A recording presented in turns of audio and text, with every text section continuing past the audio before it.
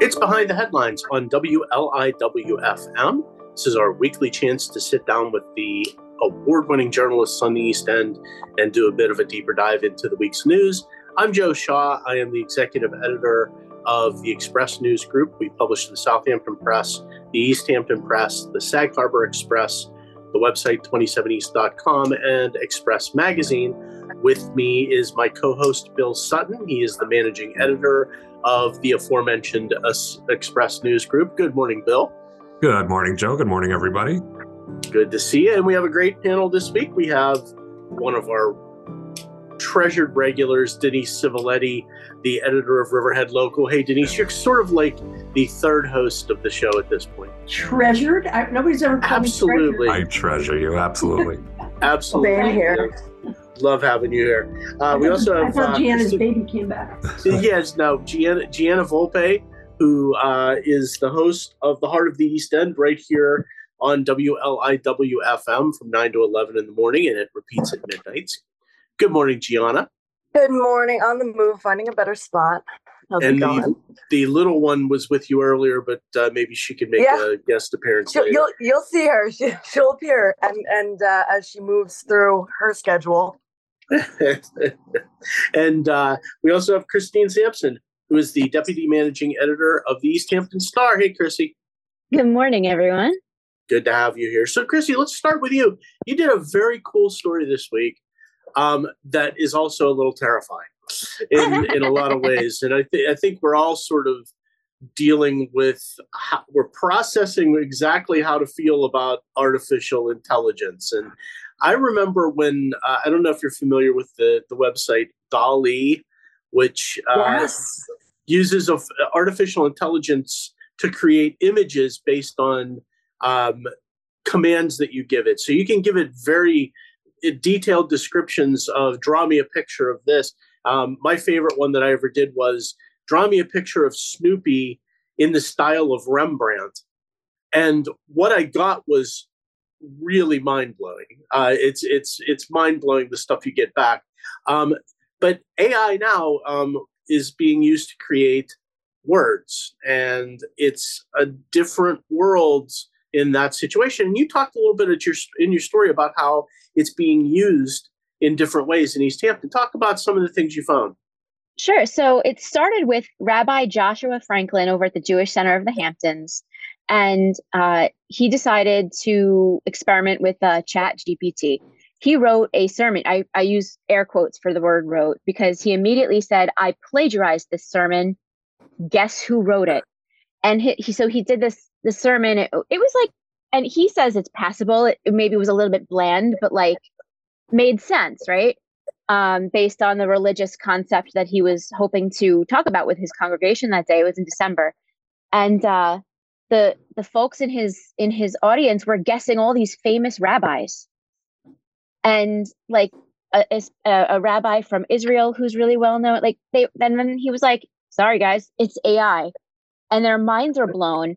And that story got picked up by NPR, by the Times of Israel, BBC. It got picked up in a lot of places, and so we did a little write up on that this week. And is as a way to kind of relate to what his experience was, I tried using ChatGPT to write the lead of the story, and it made sense.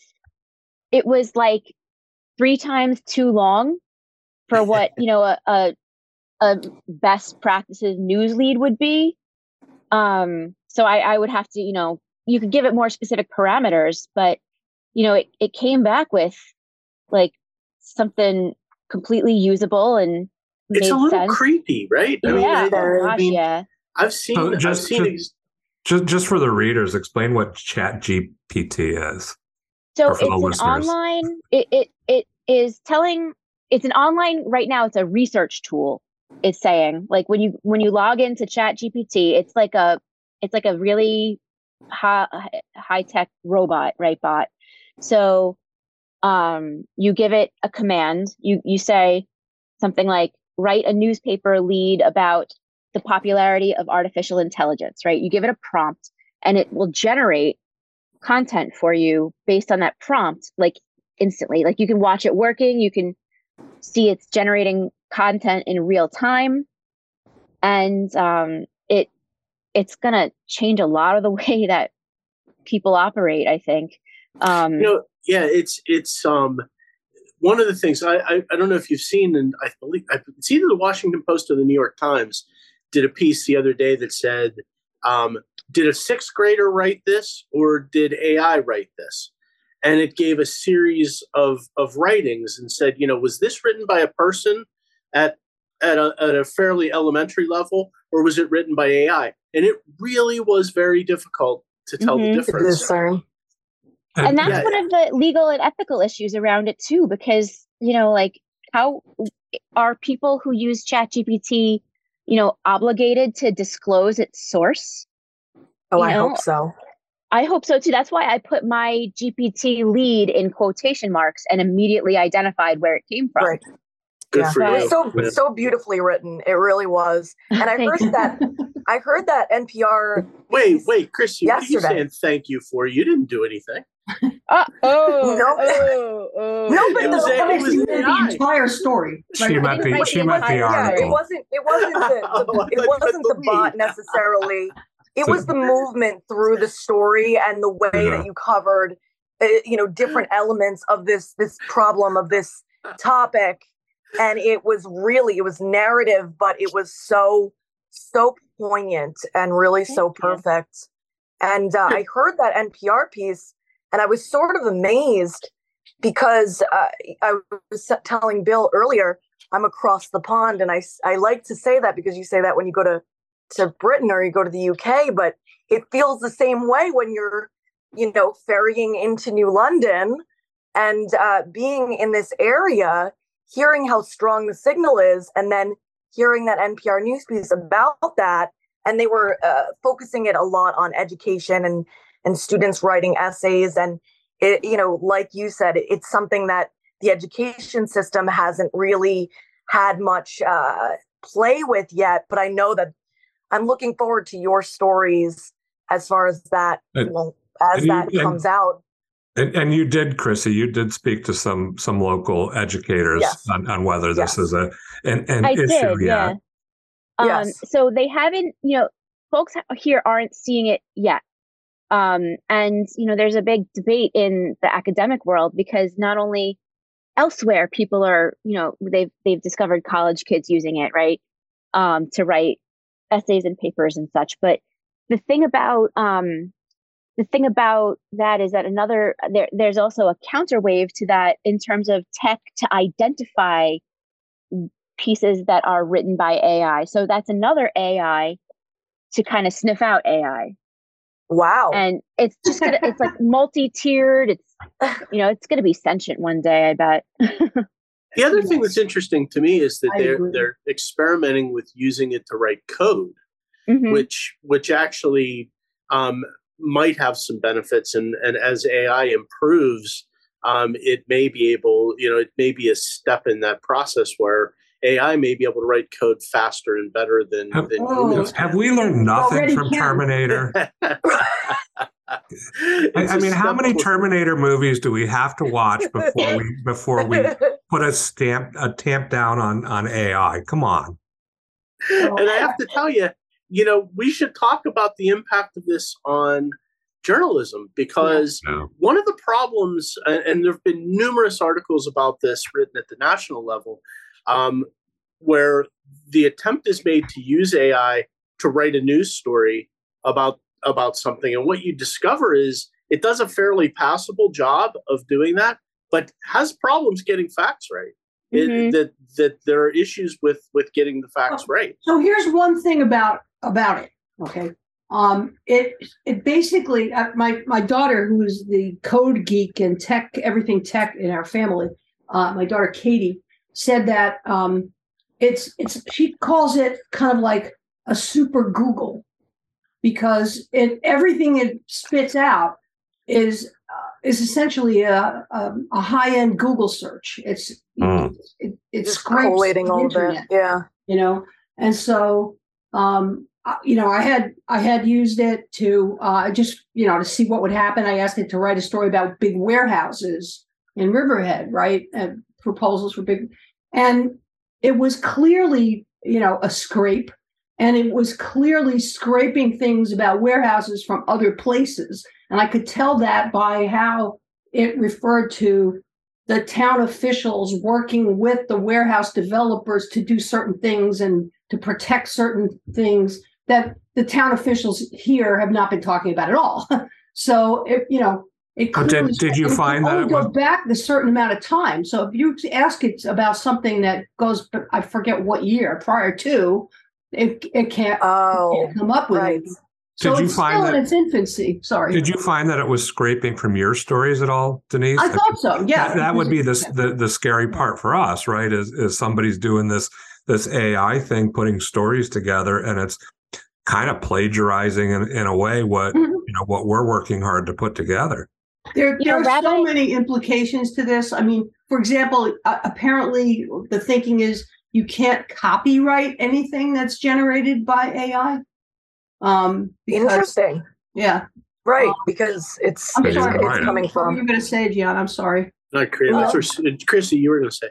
Yeah. So one of the points that Rabbi Franklin made is that, ChatGPT can't synthesize community. It can't synthesize relationships. So, Rabbi Franklin says, like we're going to have to develop relationships and community more strongly. Compassion, love, that is at the core of what we do. ChatGPT can't synthesize those things. He makes a really great point. We're humans. It's not. Yeah. This is really going back to Bill's point about Terminator. I think that was Terminator. So Terminator is suddenly going to become a source for our philosophy moving forward. When I was graduating journalism school, I remember, them talking about the advent of digital news and, the way that papers were closing across the country. And the point that was made there is that you cannot replace the community newspaper. There will always be a place, and this was, 2010, there will always be a place for the community newspaper. Doesn't mean they won't try, though, Gian. I know that Brendan O'Reilly sent me a link the other day that he happened to stumble across in some, corner of the web that's not very heavily trafficked, but it was a Was it the dark web? No, it wasn't the dark web. It was out there, but it's sort of just tucked away. And my guess is it was an experiment of some kind, but it was purported to be a Southampton local news site that when you look at it closely, he said, and I completely agree, that it appears to be completely AI generated. And it's even down to the person who purportedly wrote the article appears to be an AI creation of some kind. It's just very generic in the way it's described. But the problem is, if you're not a discerning reader and you're on the web and you find a site like this, you may not realize what you're looking at. And it does have massive implications for journalism along with education and everything else. Were the articles local? I mean, was it actually? It was basically what Denise is describing. It was a scrape that is a very flat and sort of uninspiring and uninsightful. But it was reporting current local news at the time that it was created. Yeah. Absolutely, that's scary. So it is. But Chrissy, I'm curious. So we're talking about the negatives here, but were there some positives that you found from the people you talked to? I think that, another person I spoke with was David Beard. He's a researcher and has a finance background, and he writes a weekly Corona tracker about, pandemic trends. And he used it to sort of like write part of his tracker one week. But he uses a lot of data. Yeah. And so it couldn't, he was like, he asked the ChatGPT to talk about things that he already knew about so that he could fact check it and like understand its content, like where it was coming from. Nice. And yeah, so I don't know that he said it was a negative. But like, it wasn't exactly, it was kind of in middle of the road, you know, like it did its job, but then he had to go in and kind of like, you know, filter it a little bit, you know, like, do the job put it in of journalism. context, put it in context, you know, so it lacks context. It lacks like narrative voice, you know, but that's where we come in. That's where I don't think it's going to replace us. Thank goodness, you know, like scary, but could be a tool. I mean, you know, I read in your article, and Beard talks about, you know, asking the AI, you know, what should businesses do to prepare for a recession, and it gave him a pretty standard shopping list of things that businesses can do, which then he could expand upon and humanize and localize and all that. So in that sense, maybe it's a tool that helps you with, you know, pinpointing where your research could go or should go, and make sure that you hit on all the points that you should hit on. But then, like you say, then you've got to kind of finesse it around a little bit. And one of the things that when you log into ChatGPT, it immediately tells you this is a free research tool. Currently, it is not intended to give advice. Yeah. Right. So it tells you that right up front. You know, so anything you hear from it, any recommendations it makes, you know, you may not really want to do, you know. So I just signed on to ChatGPT and I asked it, how can we discuss the use of AI in journalism? And it said, it's still working, by the way. I won't read the whole thing. The use of AI in journalism can be discussed in terms of the following points. 1, automation of repetitive tasks. AI can automate repetitive tasks such as data collection, fact-checking, and news aggregation, freeing up journalists to focus on more creative and analytical tasks. Improved accuracy and speed through, of course, algorithms. Personalization and customization. AI can analyze user data to create personalized news recommendations and customized content. Ethical and legal considerations. The use of AI in journalism raises important ethical and legal considerations. These are all fair points. Yeah. So this was all generated, and it does. It sounds like a 7th grader that's writing an essay and doesn't really know much about what they're writing about. But you know, the key point here is this is in beta. Like this is earliest. This is in its infancy. Earliest days of this, and it's able to do that in two. I mean, we all know the rule that, you know, computer processing is growing at an exponential rate, that it'll get better and better, faster and faster. In 5 years, this may be at a whole nother level as far as being able to generate readable copy. And you know, in these days where corporate newspapers in particular are looking to cut costs, it's a little scary. The impact. I'm most scared about the potential as far as like malware and people taking advantage of other people and trying to trick them into, you know, there's already so many different types of way that people call and say they're the IRS or XYZ. I'm concerned about where it will go as far as that's concerned. To what evil purposes will yes. It's kind of sad. Have we learned nothing from Terminator, right? I mean, it's sad we think like that. When we landed men on the moon, I don't think people thought about the negative of everything, but we're forced to do that these days. That every positive development has some dark side. Where's Carl? Look at all the bad things the moon landing has brought upon us. Like, exactly. People saying it can really happen, for example. This was textbook of taking a national trend and finding the local impact of it. And I feel like it's going to have an impact on all of our lives in a growing way moving forward. And I think you really demonstrated that. Can I tell you something? Thank you. Can I tell you something really funny?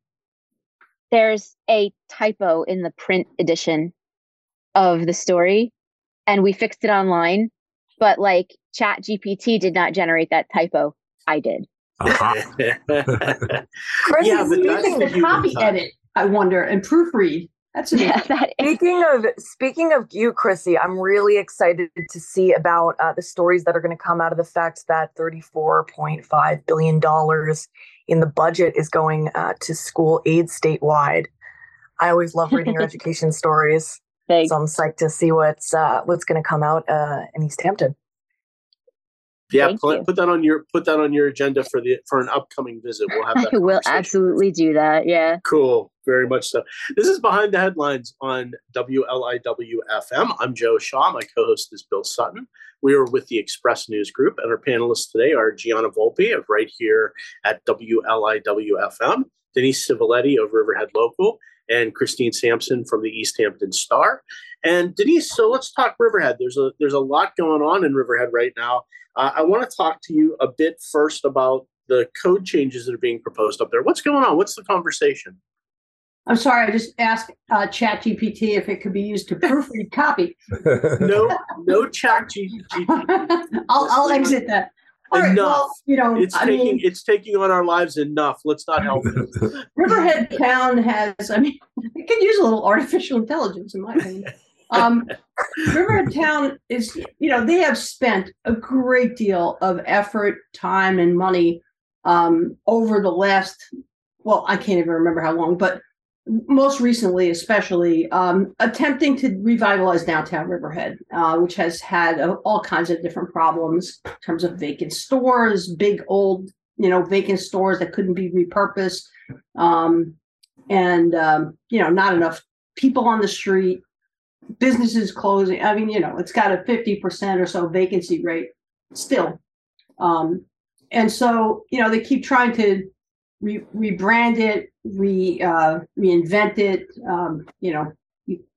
anything, you can fill in the blank. But so the most recent thing, the town has been approving a variety, and 2 more this week, of multi-story mixed-use buildings with, ground floor retail and, apartments above.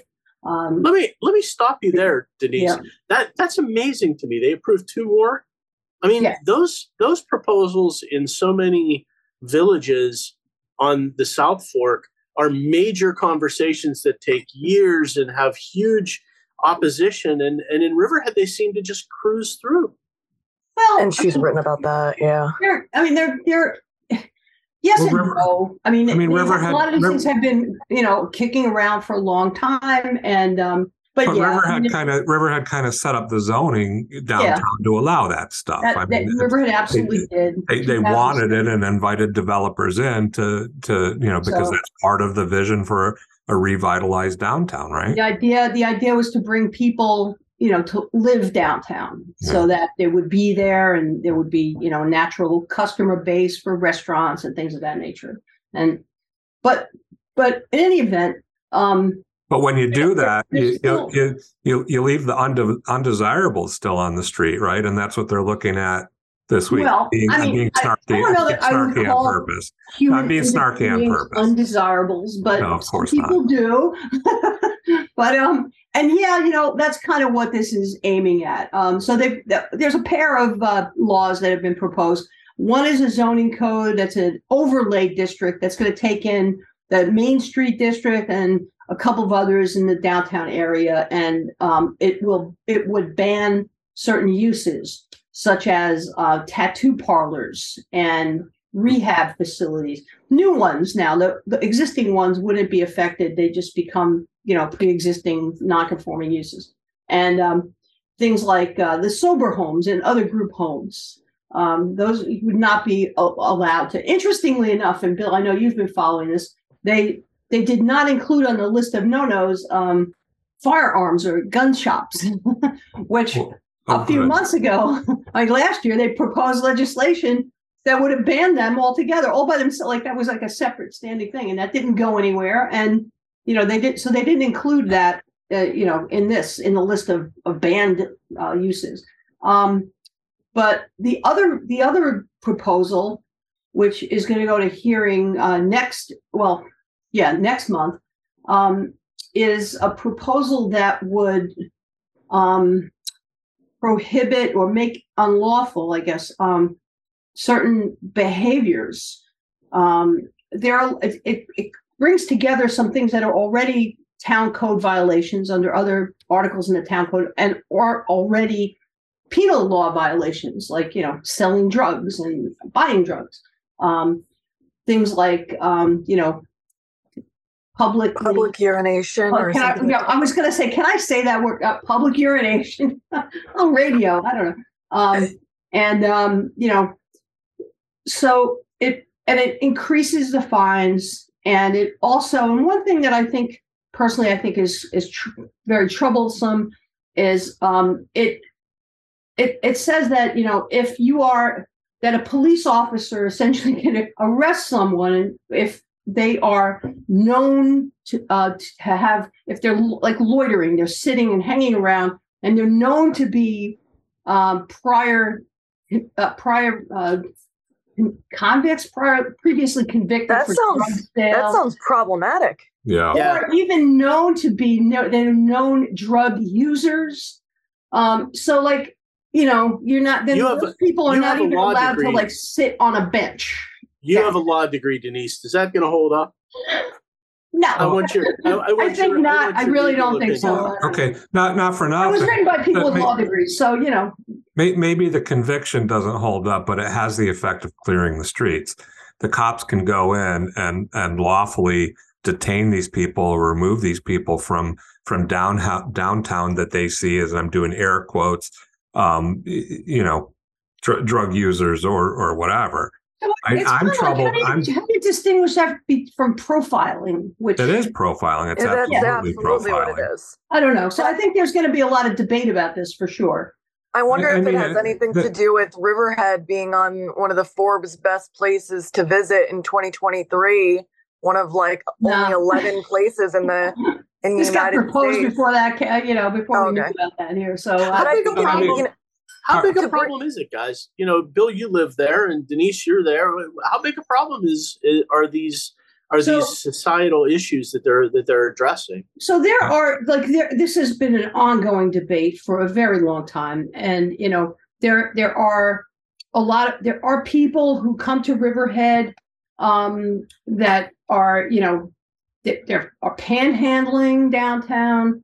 They're banning or aggressive panhandling. So like if someone says no and you keep asking them for money, or you follow them or touch them, that's a separate new violation. I see they're also looking at people who are sitting on the sidewalk or sitting on a planter or laying down in a doorway. So I think they're looking to sleeping on a bench. They're looking at there's homeless people. So they're looking to push the homeless people off. It's clearly targeting homeless people. It's clearly, we've got a number of facilities. We've got, at least one that I know of where people come for methadone treatment.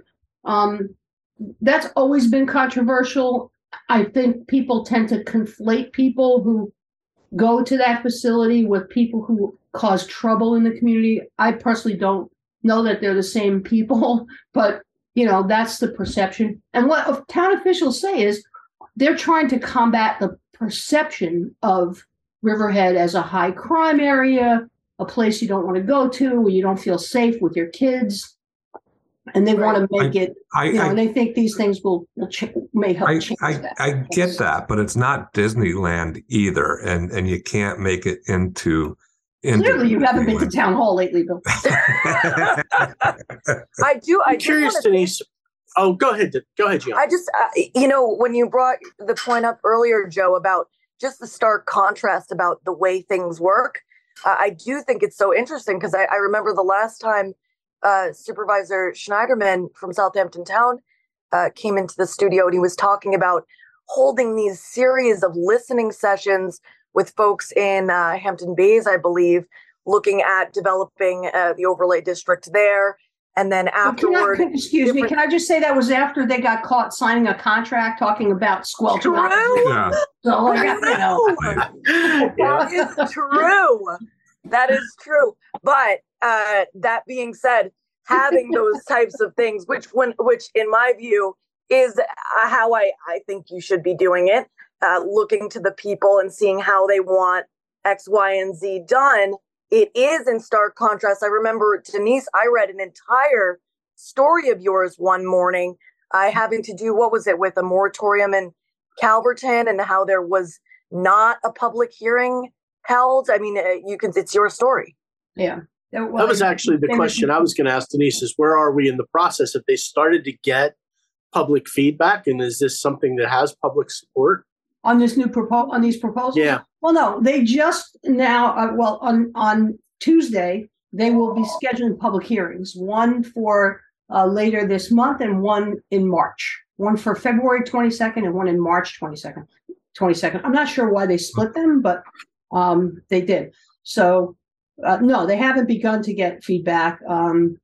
And we attempted, but couldn't get a call back from like the New York Civil Liberties Union on.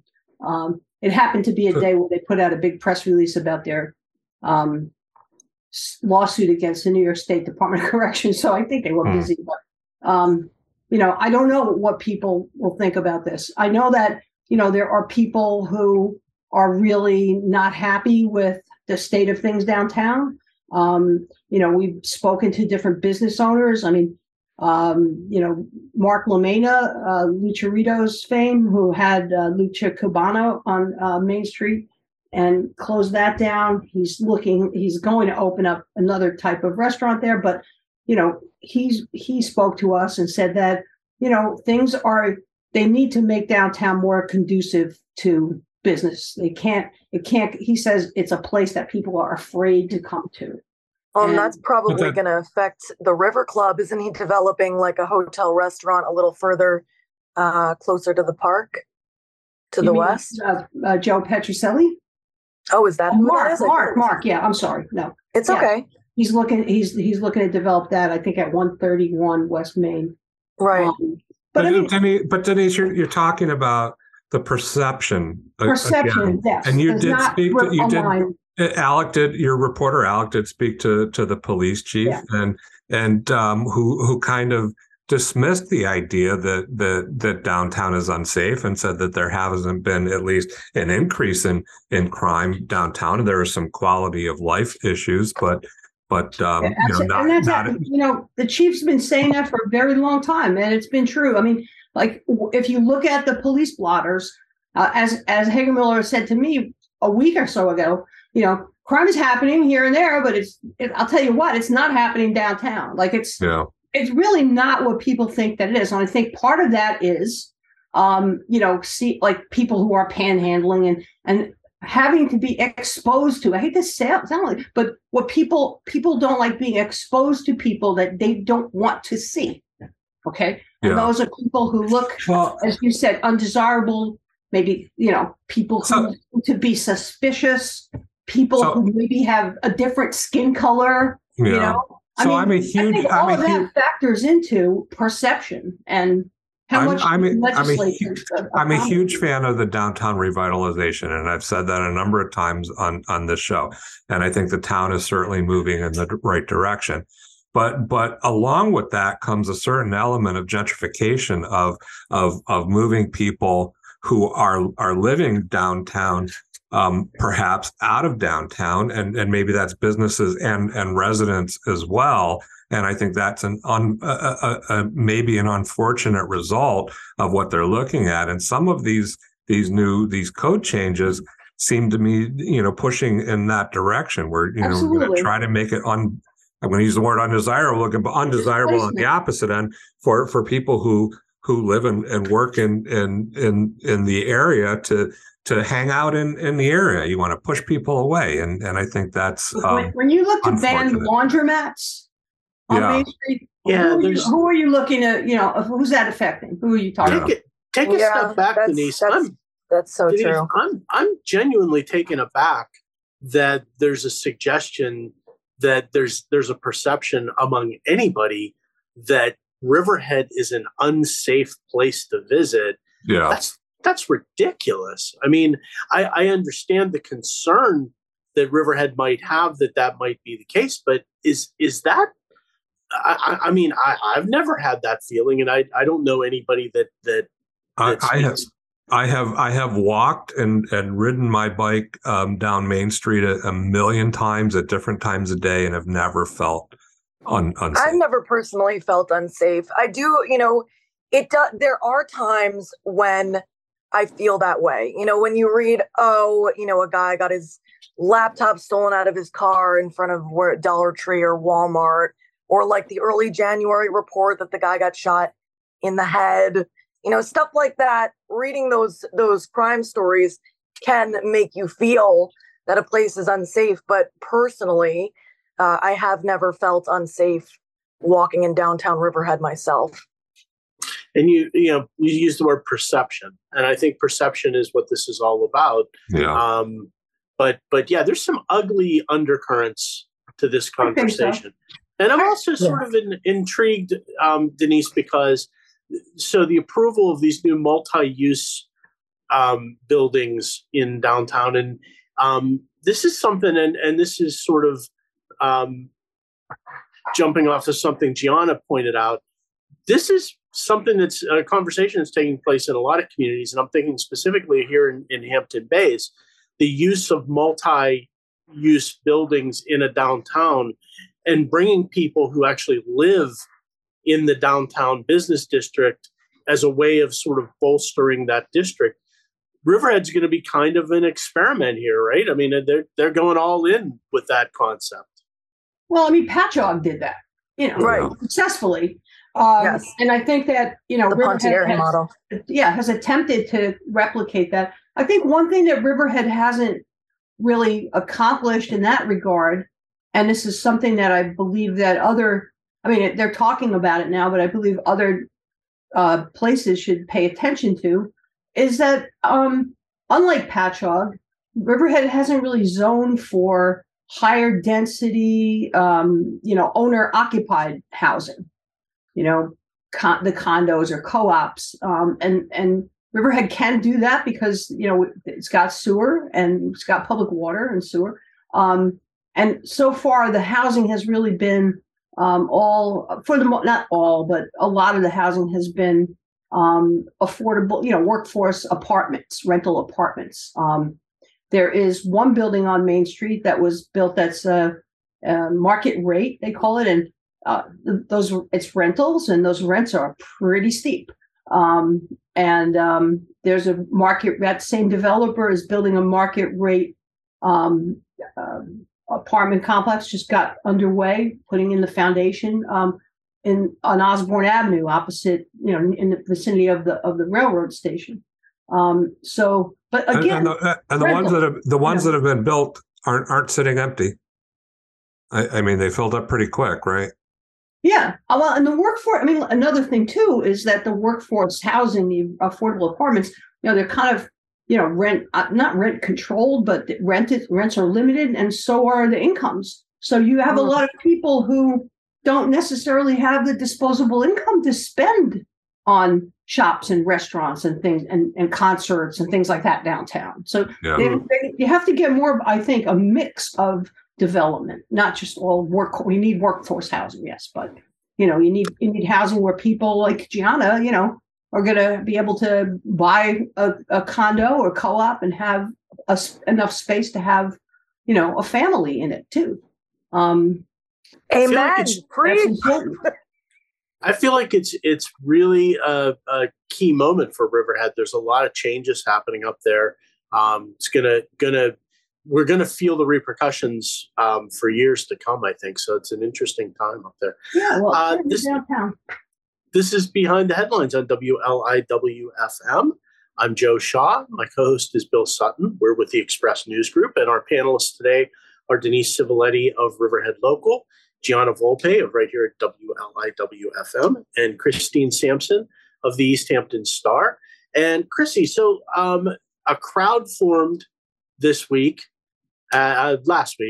at East Hampton Village Hall. It's the emergency services building. That's right. It didn't actually happen at Village Hall. What was the crowd there for?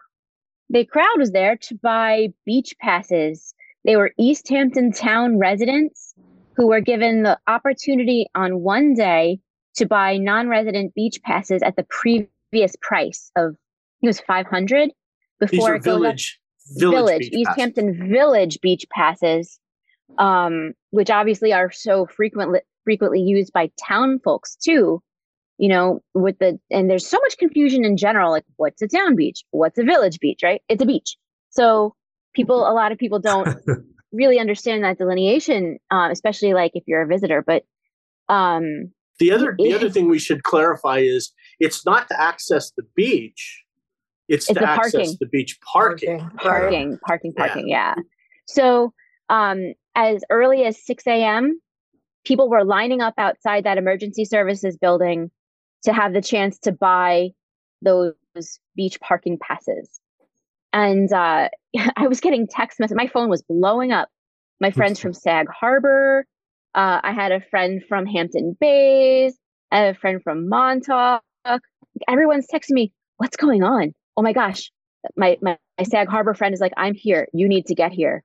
And, you know, our reporter, Chris Gangemi, and our photographer, Darrell Godfrey, were already on the scene. So I didn't have to myself go, but like, it was a madhouse, I'm told. And, you know, we have a couple of video clips on Instagram to show you the magnitude of the response to that. Yeah, I mean, it was it was like 1,000 people showed up. It had to be 1,000 people. I think they were offering up 1,500 beach passes that day, beach parking passes that day. And I think all but like 300 were sold. Am I recalling that number correctly? I think that's true. I think so. And then they did end up selling out later that evening. But they didn't sell out until much, later in the day, 6:30, right? I think, yeah. The push early on, it turned out that there wasn't really a need to show up first thing to get those passes, right? Yeah. Wow. By 11 o'clock in the morning, the line was mostly, processed. They had all finished. They all got their stuff. But you could only buy one. And if you wanted to buy a second one, because, sometimes, a household of two or a big family with two cars wanting to park at the beach, you have to, if you wanted a second one, you had to go back on the line with the rest of your documentation. It was like, that's crazy. There were complaints, there were cheers, there were jeers, and there was one ambulance call for a woman who felt faint, No, you put 1,000 people in one place, it's going to happen. This was kind of a test run for East Hampton, right? I mean, they saw this as this was a new way to do this, and they wanted to. They say they're going to try and improve it next year, right? Well, I think that it was still a step up over what happened last year when they opened the online sales at like midnight, right? And then they were sold out by 6 in the morning. They sold out by 6 in the morning, and like senior citizens had trouble accessing it, and it was this was a limited number, Joe, that were sold on that day just for people who could walk in and get it. The remainder of the passes then were sold a couple of days later online and sold out fairly quickly. So there's another slightly less exciting element of this, but it's new, which is nobody actually got a sticker, right? Something I don't know. Because I believe we reported this that the village is actually going to experiment this year with using license plates. They did that last year. Yeah. You don't actually go buy a beach sticker for your bumper the way you used to, right? And this is a step towards kind of automating the process a little bit. Mm-hmm. But it's better intriguing for car to me. values. What's that? Better for your car value. It's not really great to have something, stuck on a bumper and whatnot. I don't know. You don't think an East Hampton Village beach parking sticker raises the value of a car? I feel only if you're selling the car within that year. It gives you a little more cachet. Yes, it gives it a touch of cachet. Right. So the other really story, cool, the other story you wrote about this week had to do with oysters, and I wanted to talk about this because we've been talking so much about shellfish and populations of shellfish in local waters, Chrissy, and the scallops. We just had a report that we talked about a bit last week that doesn't paint a very promising future for scallops in local waters, but oysters are a little bit of a different situation, right? And you wrote about a new program. Well, I think Gianna was the one referencing that, but I happen to know that there are researchers out there developing triploid oyster varieties, which are more resistant. I'm not sure if Gianna was the story referring to the triploid oysters? So this thing I was actually interested in is I saw that the Robbins Island Foundation is funding work with Cornell Cooperative to produce hardier bivalves that are, that are more resistant to pathogens, but also to spiking water temperatures. And it's fantastic. It's the first time I've actually heard about the Robbins Island Foundation, but after seeing Louis Moore Bacon's investment, like continued investment in preserving parcels of the East End, including like the New Suffolk waterfront, I wasn't really surprised. But when I think about the bleak story of sort of the taking out of the Peconic Bay scallop, this will be the second time over, and having had a conversation with Kim Tetreault, who really is the guy that kind of brought them back after the last time they were decimated. I actually feel really good about it because I know that the people and like Kim Tetreault and the SPAT program, there are local people that are really invested in solving the problem and doing everything that they can to see that future generations have access to bay scallops and sort of work with nature and work with evolution to get past the cataclysmic sort of effects of climate change. So, if it weren't for people like Kim Tetreault and SPAT, people that are breeding bay scallops and oysters to be more resistant and trying to, pick the ones that are more resistant and breed them, we may not be able to enjoy bay scallops in the future. Yeah, my apologies, Chrissy. You're right. That was Gianna in my notes. My apologies. But this is obviously a topic that we've all been talking about a lot lately, and there is a need to sort of find. It's looking more and more challenging for the local shellfish. And one of the things scientists are doing is looking at the individual shellfish that have survived some of the conditions. And the conditions, by the way, are all climate related. It's about higher water temperatures mostly, but it's also, there's some man-made pollution that's causing some of the problems too. But it's about finding the strongest, the shellfish that are most able to weather that storm and trying to breed from that stock, right? That's what they're doing, and that's survival of the fittest. Yep, yeah, that's absolutely right. And identifying that. I mean, if you visit the SPAT headquarters and you see the operation that they have going there, I mean, these are people who are every day watching these bugs, seeing who's doing well, who can hack it in the heat, and people who really love it. And that's what we're going to need in order to make sure that we have populations of bay scallops in the warmer waters to come. And the oysters also play such a significant role in trying to change both of them, the quality of the water. But oysters, I think in particular, have an amazing ability to filter the water and they do. They'll clean it it's up. Like and a 50-gallon a day thing, right? Like I think that's exactly what it is. Yes. Yeah, and they've played such a big role.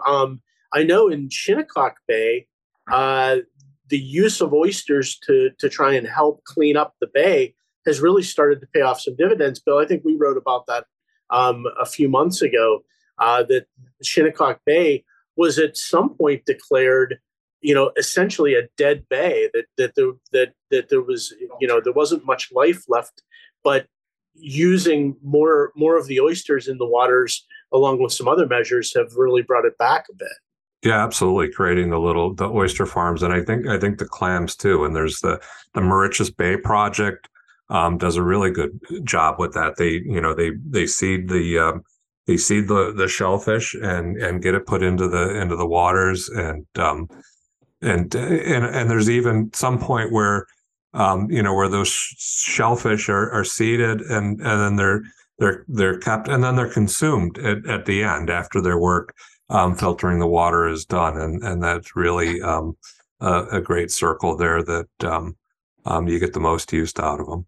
I feel like the reinvigoration of the oyster industry, which used to be a big one for us here on the East End, is one of the single most important things that have happened as far as industry, local industry, sort of the rise of the oyster industry again. It's like, it's a beautiful way to return to our history. And like you said, Joe, return our waters to what they once were.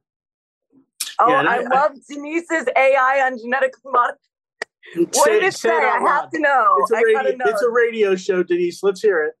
Oh, well, I was thinking, if they're breeding, it makes sense to breed things to, resist the impacts of climate change and stuff.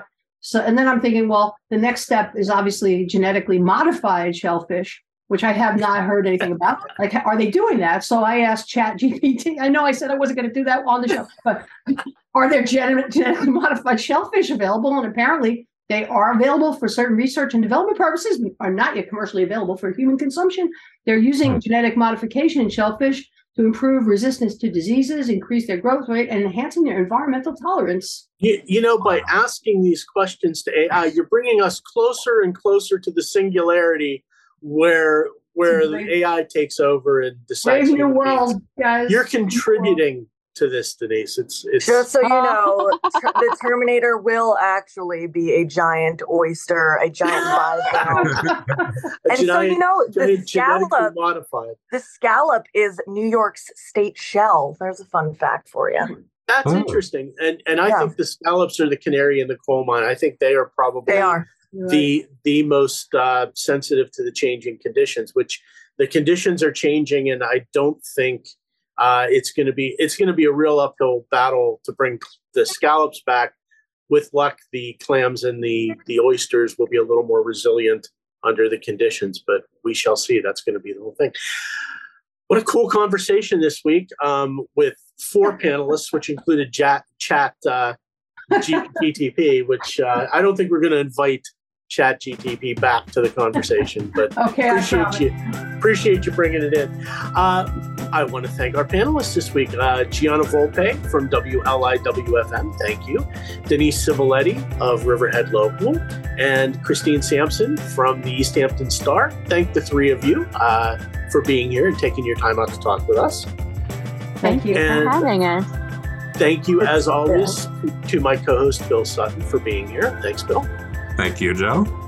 And I'm Joe Shaw. We will be back next week with another edition of Behind the Headlines.